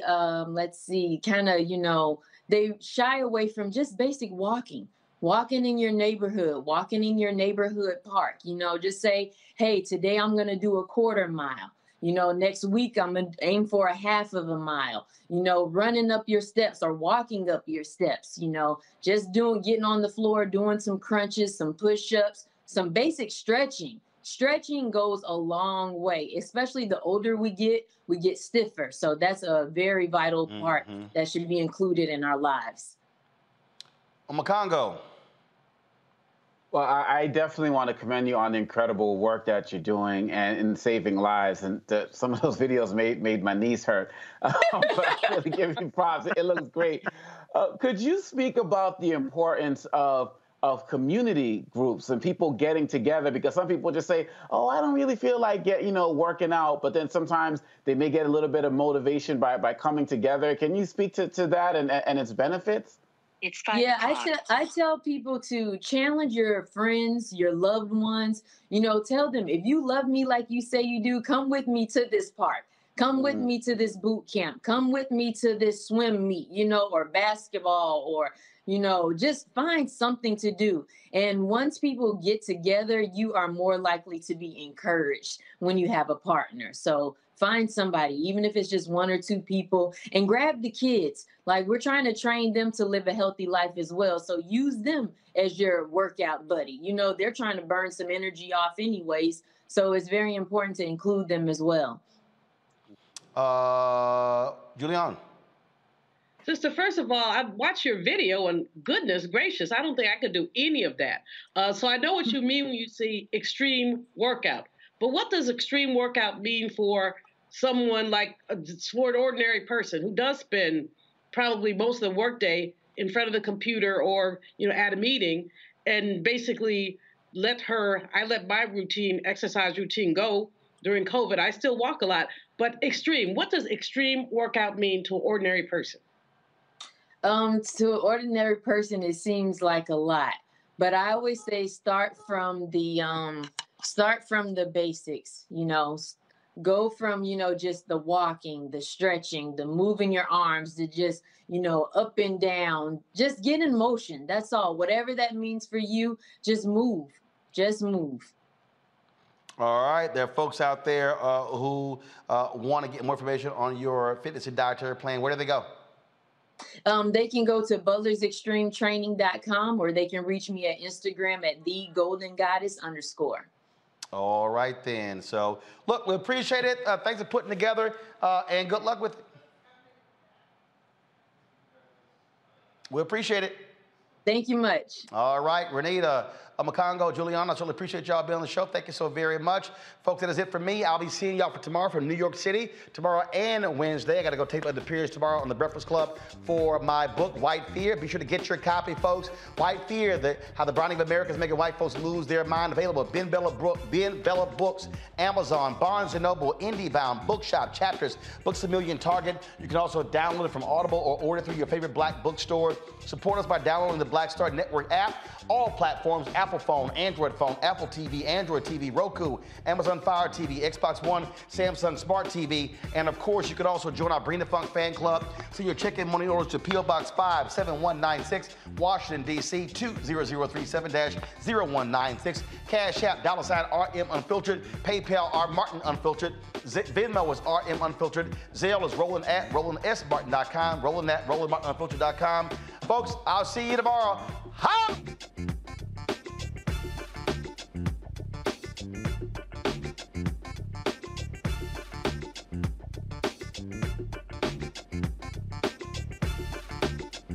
My name is Ariel. I moved to the U.S. at 19. I spoke no English and I struggled finding job opportunities. Everything I have, I owe to the Adult Literacy Center and getting my high school diploma at age 22. It was an honor helping you achieve your greatness. Now you're helping others achieve theirs. It inspires me.